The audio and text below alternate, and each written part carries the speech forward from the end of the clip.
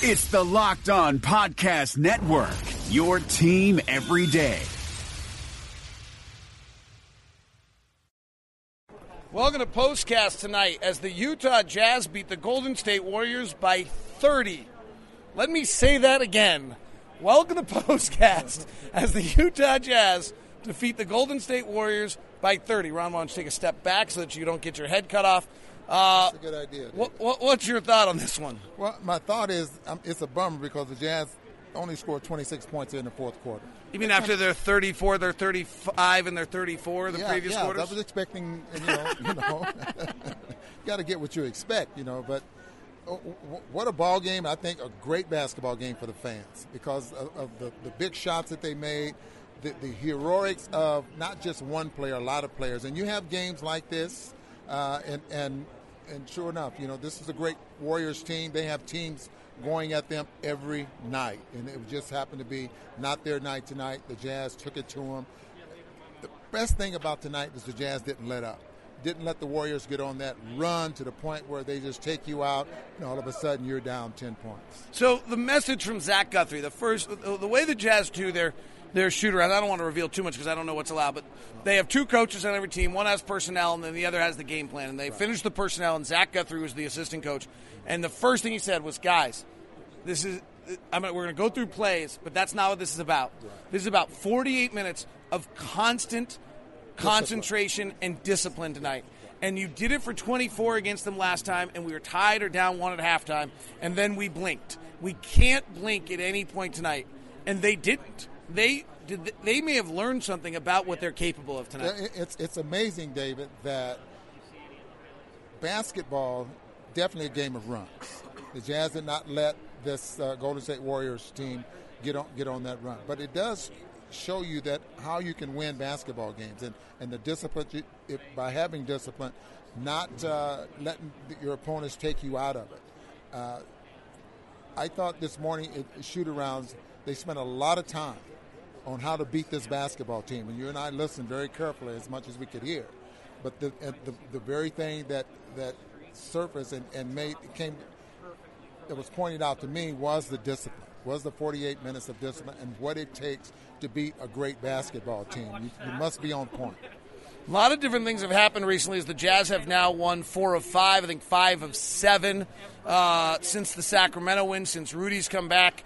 They've won 4 of 6. It's also kind of the moment where we all said January 15th the schedule would change, and things have been better since then, so that kind of matches a little bit to what we're seeing. The other thing is the Jazz three-point shooting defense. Now, the Warriors must have just missed some shots tonight because they were 5 of 25 from the field, but the Jazz three-point shooting defense, which was 29th in the NBA and really bad when Rudy is out, has been really good over the last few games when Rudy's been back. And I was thinking about that as well.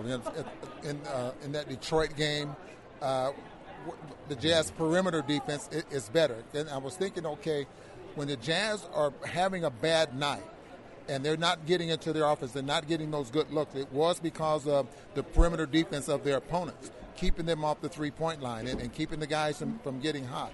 Now you're seeing exactly how effective it can be if you have someone back there like Rudy Gobert and you get after it.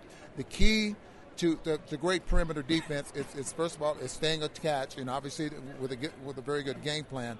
But when you switch, you just don't get beat. And the Warriors run the fewest pick and rolls in the league. They don't need pick and rolls to make plays. They get a lot in transition. They get a lot of picks in transition. And so the Jazz did a great job of that, I thought, just not letting them get going with those early plays.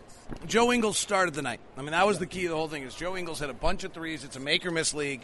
He made those shots early, and that gave the Jazz the edge and changed the game. He had a career-high 6 threes in the night, and he had 3 in that first quarter. The 3 in that first quarter, and then the heat check started.